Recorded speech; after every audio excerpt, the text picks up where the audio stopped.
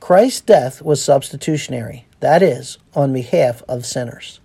Another term for substitution is vicarious. Vicarious means in the place of another.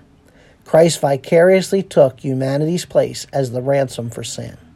Isaiah 53:5. But he was pierced through for our transgressions. He was crushed for our iniquities. The chastening for our well-being fell upon him, and by his scourging we are healed. 1 Peter 2:24. And coming to him as to a living stone, which has been rejected by men, but is choice and precious in the sight of God. The ransom paid by Jesus to recover lost sinners is substitutionary. Matthew 20:28. Just as the Son of Man did not come to be served, but to serve and to give his life a ransom for many. Mark 10:45.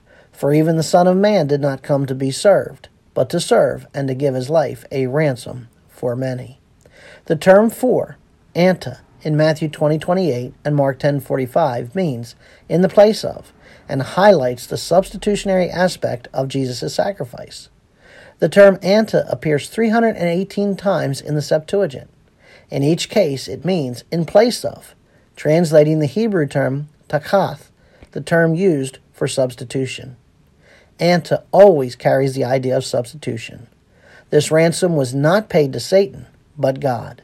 Sinners cannot be recovered or redeemed until God's wrath is assuaged. While his substitutionary ransom is only efficacious to those who repent and believe, i.e. the many, Jesus died for the sins of the whole world, 1 Timothy 2:6, who gave himself a ransom for all.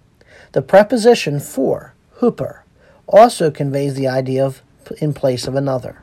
Christ stood in humanity's place and took the law's curse upon himself.